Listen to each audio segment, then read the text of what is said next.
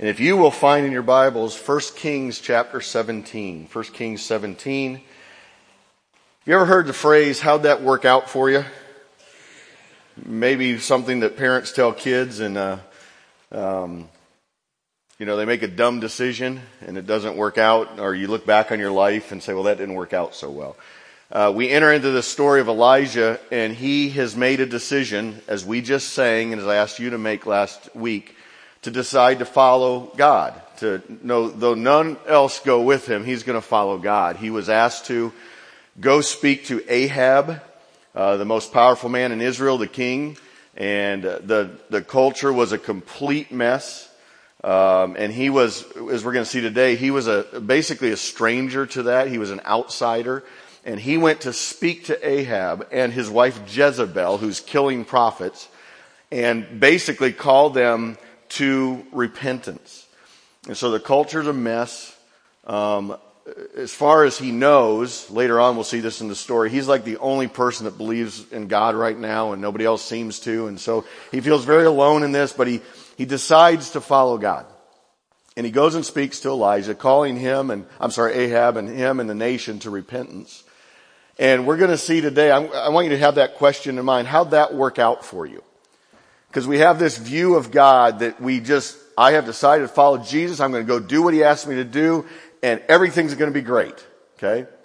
We're going to find out today that God often asks us to do things that don't make sense right away, that we follow him step by step along the way, and we might at times have ourselves saying, how'd that work out for me?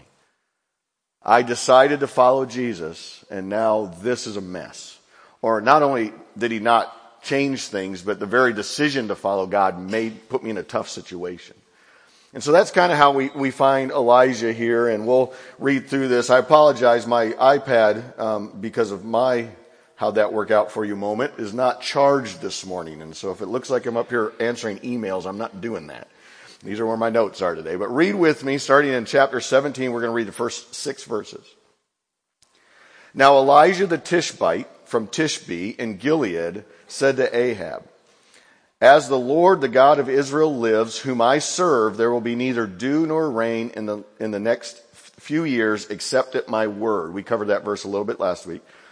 Then the word of the Lord came to Elijah. Leave here, turn eastward and hide in the Kerith ravine east of the Jordan. You will drink from the brook, and I have directed the ravens to supply you with food there. So he did what the Lord had told him. He went to stay to the Kerith ravine east of the Jordan and stayed there.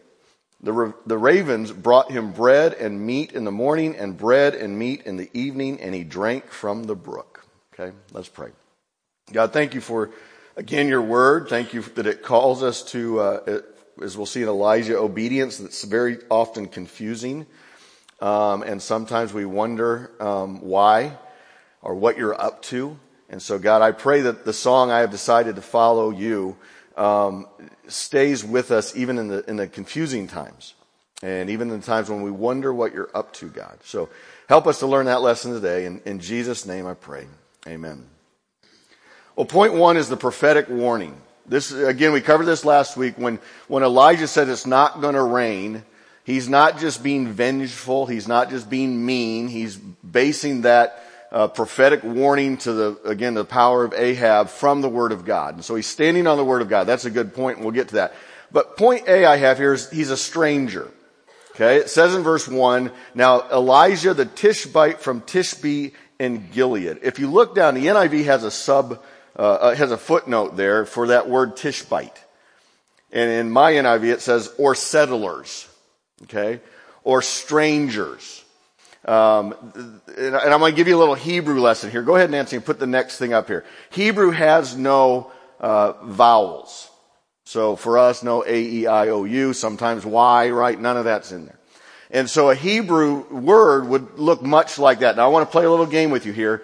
If you had to supply a vowel or vowels to that, what word would you come up with? Okay, we could play Wheel of Fortune right now. We could maybe guess them, but let me give you just the examples. So go ahead.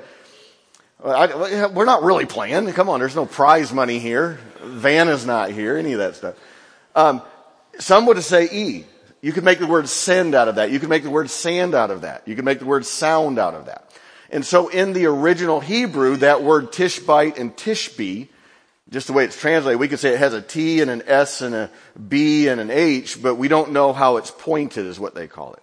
And so he is either from an area called Tishbe, or maybe the point that it's trying to make is he's an outsider, he's a settler, he's basic, think King David, he's like a settler, he's probably a shepherd or lives that kind of style or lifestyle east of the Jordan River, so he's an outsider.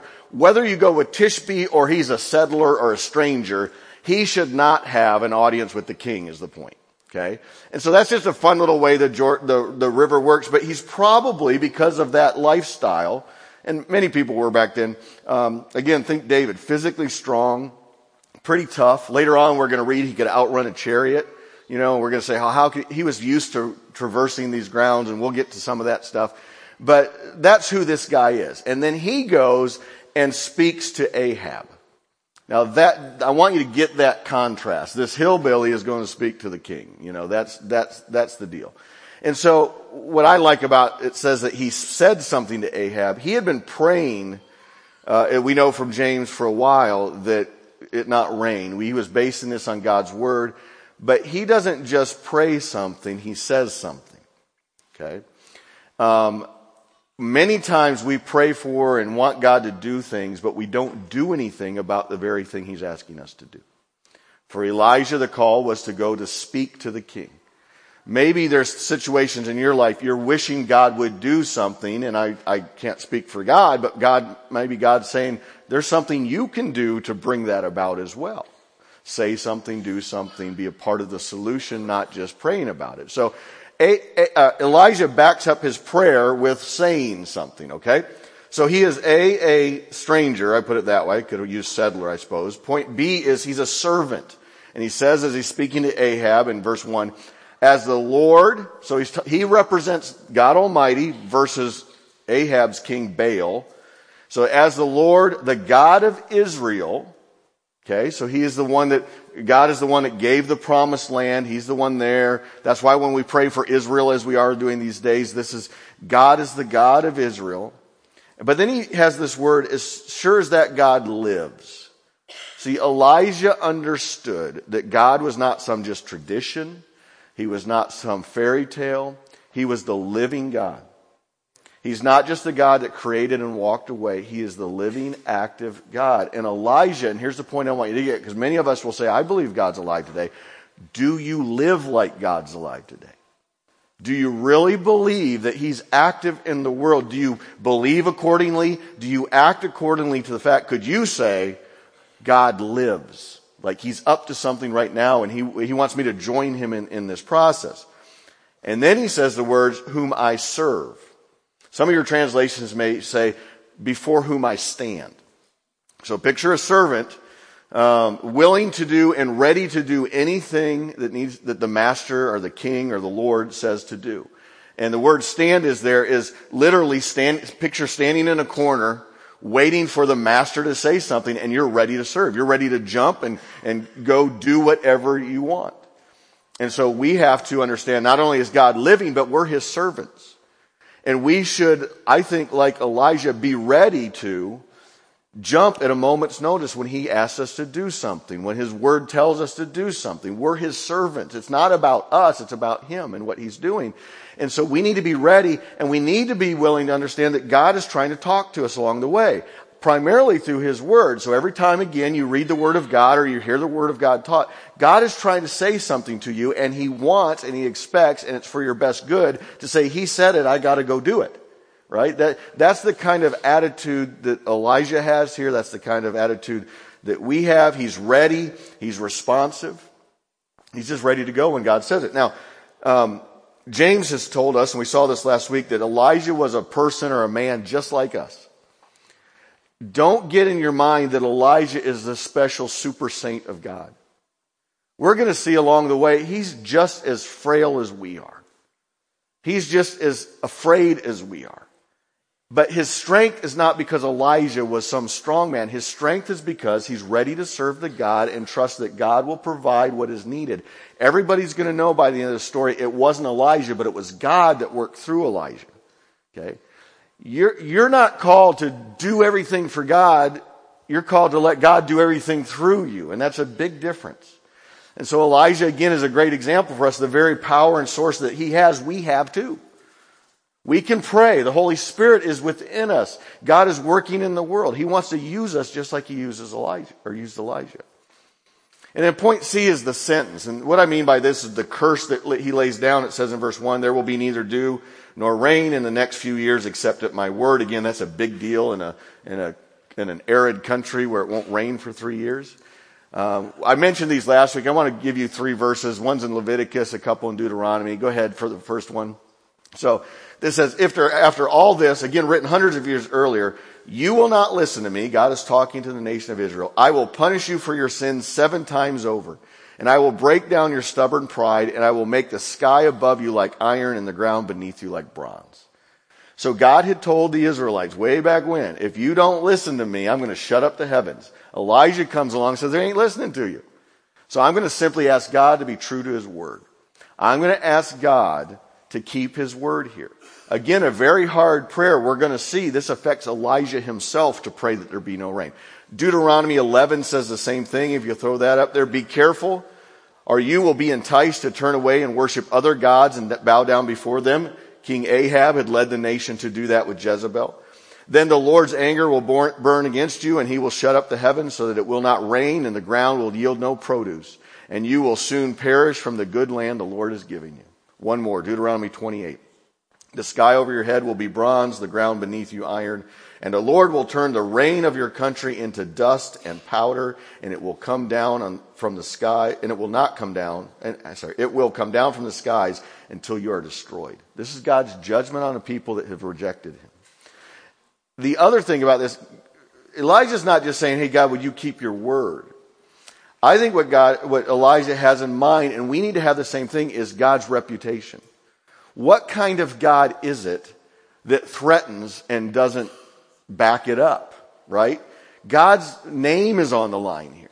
So again, it's one thing to be the rule maker, and it's another thing to actually back it up. And so when God said back there in Leviticus and Deuteronomy, if you don't follow me, then I'm going to not send rain. What Elijah's doing here is, I think, out in the hills of Tishbe saying, God, they're not listening and you're not doing anything. I don't think Elijah's vengeful. I think he's zealous for the name of the Lord, which is, God, you said you'd bring people back to you. You said you'd warn them, and you're not doing that. And what we need to foster is this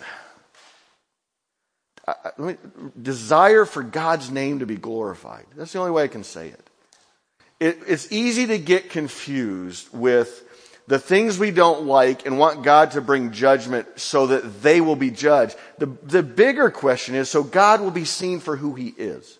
That his glory will be known. That means some people will come back to repentance, right? We want people to recognize who God is. And Elijah is going there not just to say, I hope it doesn't rain, because that's going to hurt him. He's saying, God, you said if we're wayward, it's not going to be good. And I'm just asking you to keep your word here.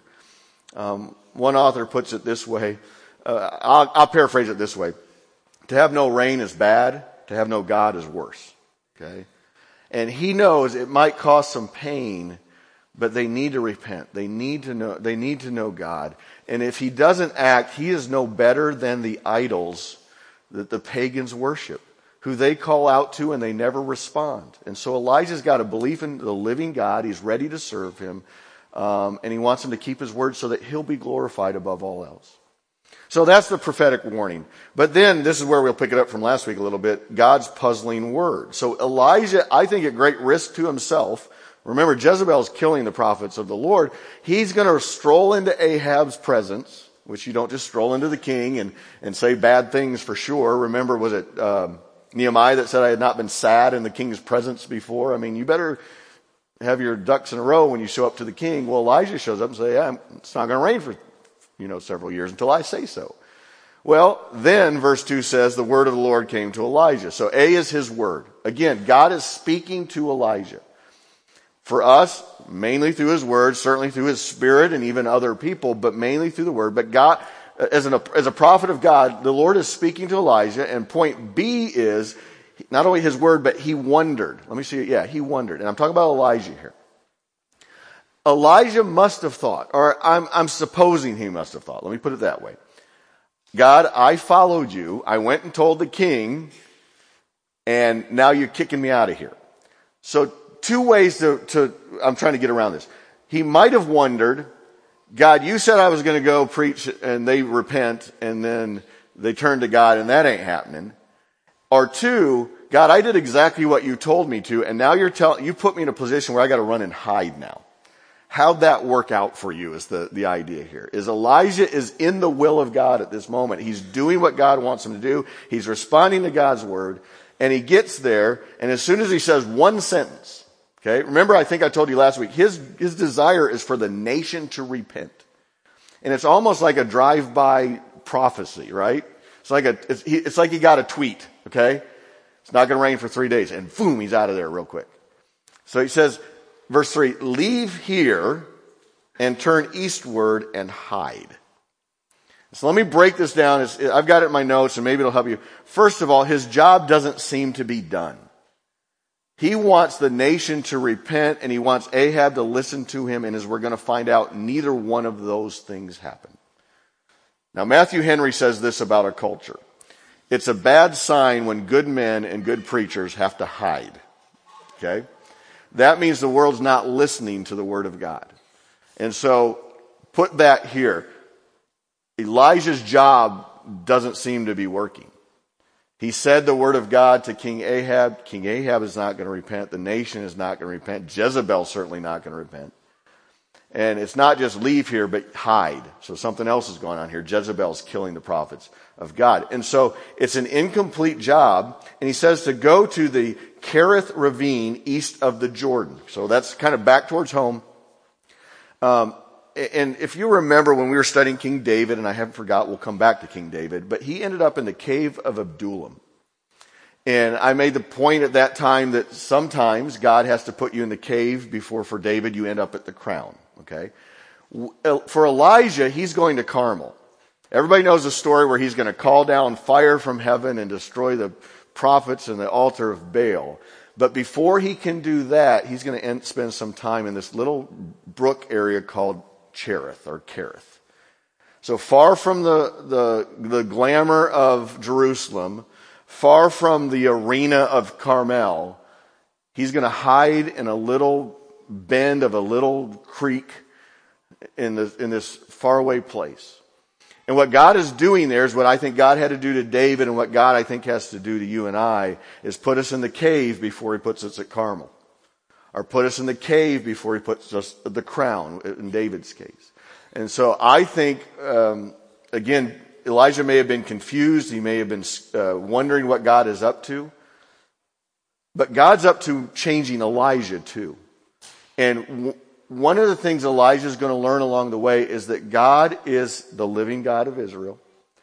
That he will provide protection and provision for him no matter what he calls him to do. And he's got to learn that. It's going to be a goofy way he's going to learn it, but we're going to see. So in verse 4 he says, you will drink from the brook. I read that and I'm like, oh, that's a love. That just seems like a nice little thing. Okay. They're in the desert. It's not high in the mountains of Colorado or anything like that. It's not even a creek in the Ozarks. They're just crystal clear down there. I love them. I don't want to say mud puddle. It's flowing water, but think creek or think brook. It's not a stream or a spring. It's not a river. It's just a little brook in the desert, probably up in the hill someplace where it's just a little safe place for God to provide. He says, you will drink from the brook, and I have directed the ravens to supply you with food there. Okay, now that's weird. First point about this is God will sometimes provide for us in ways that don't make sense. Unconventional. And I'm going to draw this to a close in a second and ask you, when you're hesitating to follow God, you start asking questions. and you say, I don't see how God will provide. I don't see how God will do that. What I'm telling you is God's got tools in his tool bag you don't even know exist. That you may not be able to connect the dots, but God knows how to connect the dots. And so this is very unconventional. It's weird that he would go to this little brook. It's also weird that he would have ravens feed him. A couple things about ravens. First of all, like most wild animals or birds, they don't go around collecting food to give away. Right? They go to get it. They fight for it. And if they have a little extra over, they're going to give it to their kids. They sure aren't thinking, I hope there's a man in a crevice someplace that I can go take him the food. Because remember, the ravens are under the drought too. And so the scarcity of everything, but God is still going to bring those birds to bring me. The other thing that's weird about that is they are unclean. If you read back in the Old Testament, that listed among the unclean animals are birds, specifically owls and some other things, but ravens are one of those birds.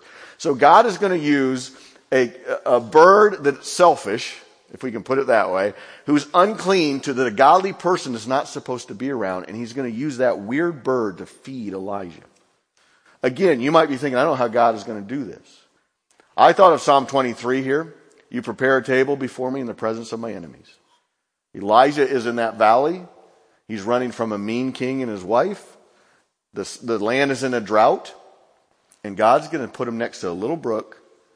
And that I think, wonders, when is this going to dry out? And he's going to bring these unclean birds to feed me. Pretty weird deal. Now here's, again, I'm trying to be more specific with application here. Where do you think God might be calling you to do something? You think, well, I don't get it. How's he going to provide? It might run out. I don't have enough time. I don't have enough money to give. All these things. We start asking those very questions. And I just want you to think that Elijah is an illustration that God can provide. Okay? I bet if I were to take a poll in this room, in fact I will take a poll, if you have found in your life times when you thought, I don't know how I'm going to make it. Might have been financial, might have been just emotional or spiritual or whatever. And looking back, you can say, God provided in ways I couldn't imagine. Anybody want to show a hand on that? Look at that. That's the testimony of God's people. Elijah's living that out for us. Point C is he actually went. So God tells him to do this weird thing, and God even, I think, says, guess what? I'm not going to just provide for you, but these birds I might check out right there, right? But he says he actually went. Verse 5 says, so he did what the Lord told him to do. I want to stop right now. I got 20 minutes. I ain't, but I want to stop right here. God tells you to do it. Are you doing what the Lord told you to do? That's a simple question. And again, I want to be very pointed here. Does it have to do with your giving? Does it have to do with your service? Does it have to do with your sharing your faith? What do you know? Maybe it has to do with apologizing to someone. I don't know. And it may not make sense. And you may not know how God's going to work it out. But are you going to follow Elijah here, who remembers a man just like us, and do what the Lord told you to do? Well, he did.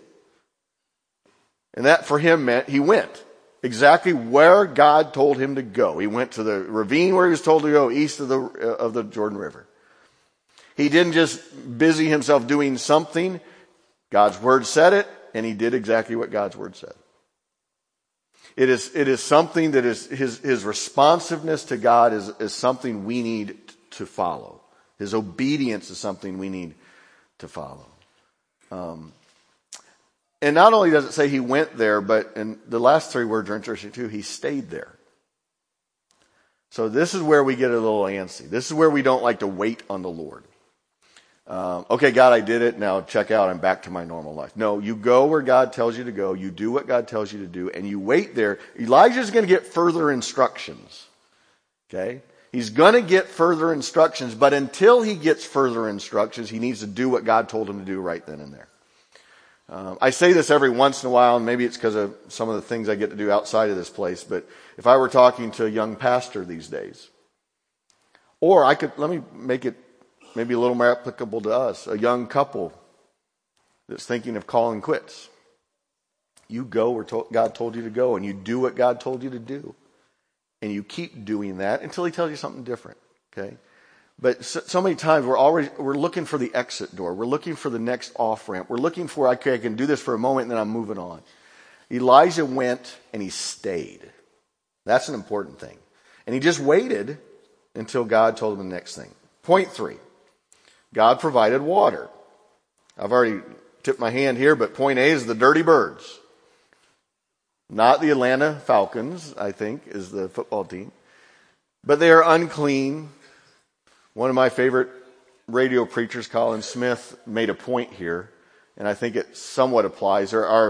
Inevitably, you're going to follow somebody, you're going to listen to somebody, you're going to read a book of somebody in the Christian world, and they're going to fall, or they're going to denounce their faith, or you're going to find out they were a fraud all along. I certainly am not perfect. I hope you've figured that out by now, okay? God can feed us through unclean things. Does that make sense? And I'm not saying go find the worst person you can find, but God's truth is God's truth. And maybe you have a friend or a pastor or somebody that you thought they were something they weren't, or they turned out to be something they weren't. But don't discount the truth that maybe they shared with you. If it's truth from God, it's truth from God. It may be very disappointing and confusing, but God can feed through unclean birds and donkeys and pastors named George. And so there you go.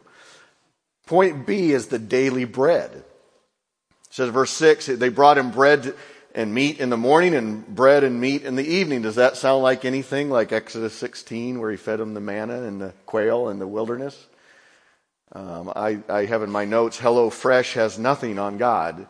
That just every day it shows up. It shows up and it sustains him through that. But point C is the dying brook. And he drank from the brook. Well, again, it sounds pretty idyllic right now. It sounds like, okay, he's cozied up next to this little brook. He's got birds bringing him food. Yeah, he's got a king trying to kill him, but at least he's safe for the moment. But as I tried to say earlier, this is not a spring-fed stream.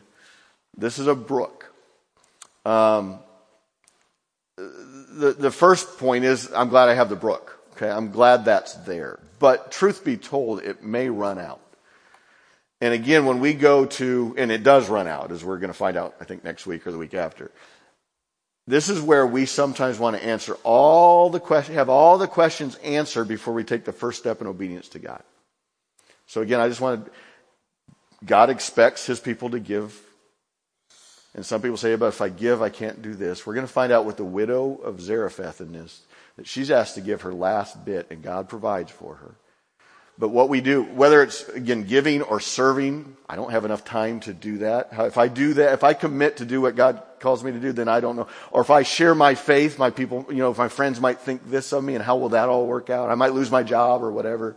I'm not telling you to disobey what you shouldn't disobey or should disobey. But anyway, but we don't do things because we want God to answer A, B, C, all the way to Z.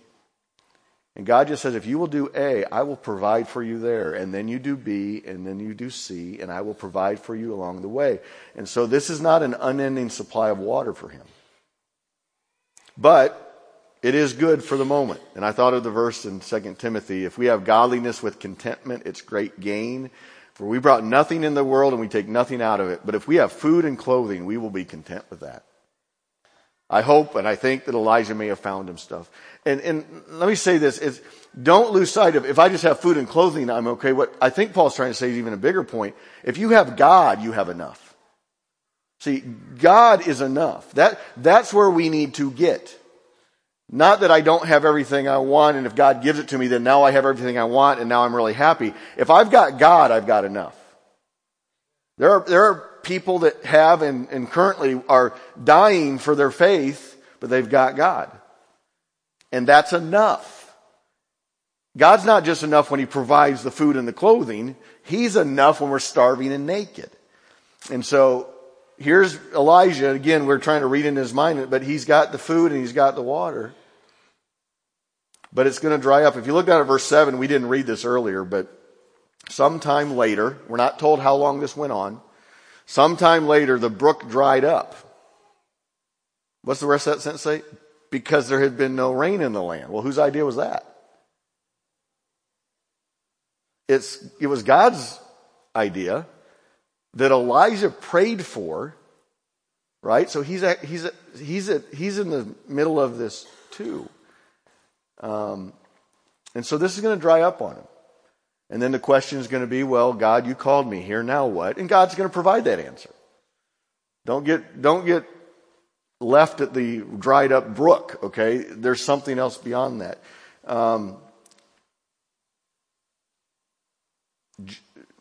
My mind jumped here to, there is a source of water that doesn't dry up. And Jesus draws our attention to this, called living water.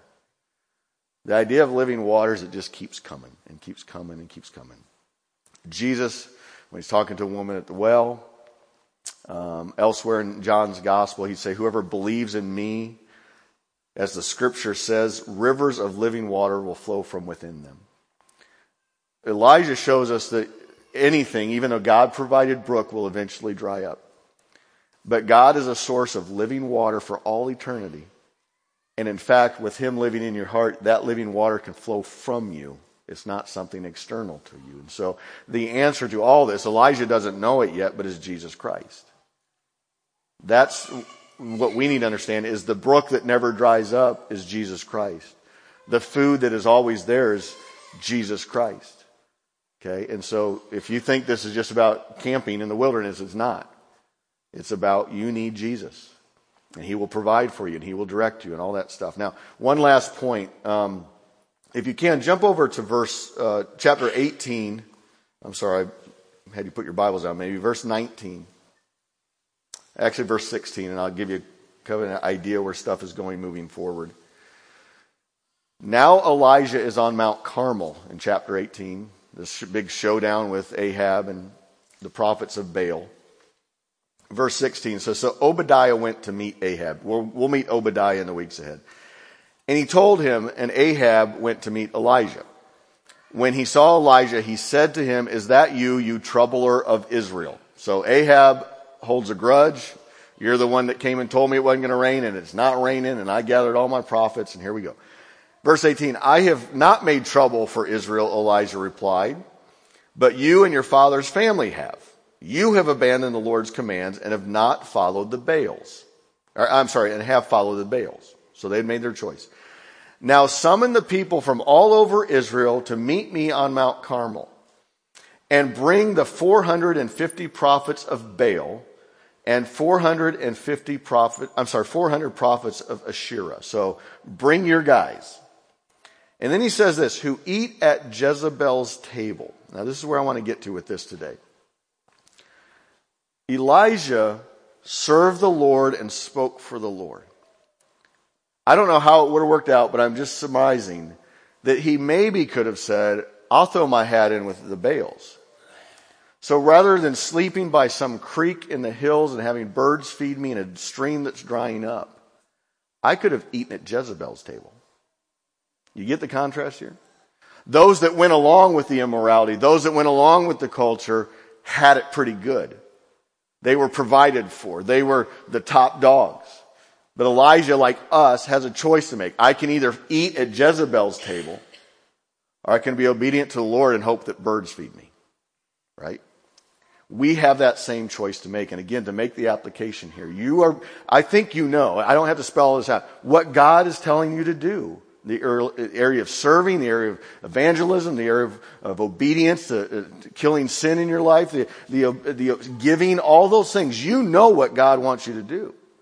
And you don't have the questions answered, and if I can put it this way, you're eating at Jezebel's table. You're benefiting from the way the world does it, and not willing to pay the cost for the way God asks you to do it.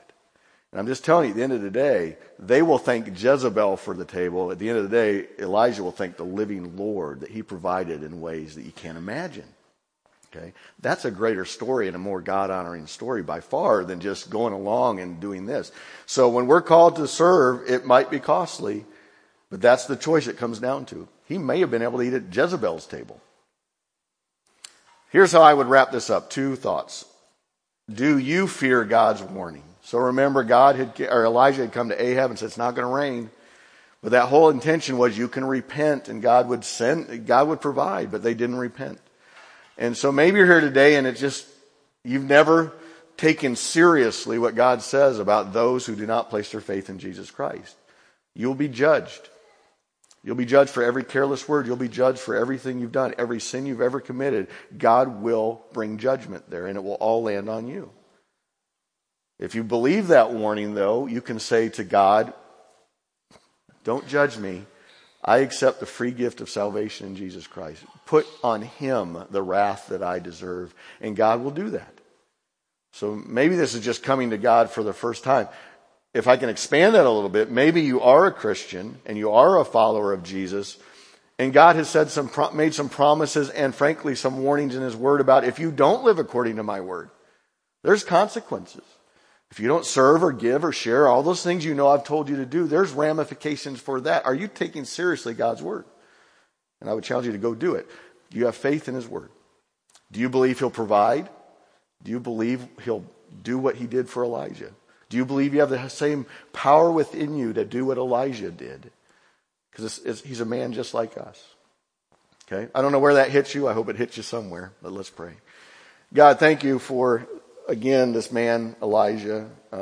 He's a person. And as we're going to learn all too often, he's frail and he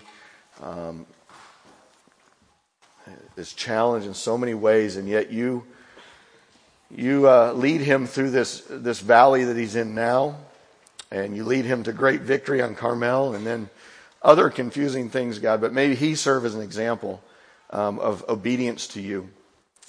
And so, God, I pray that in this moment right here, there are people who I think know what you've called them to do, what you've told them to do.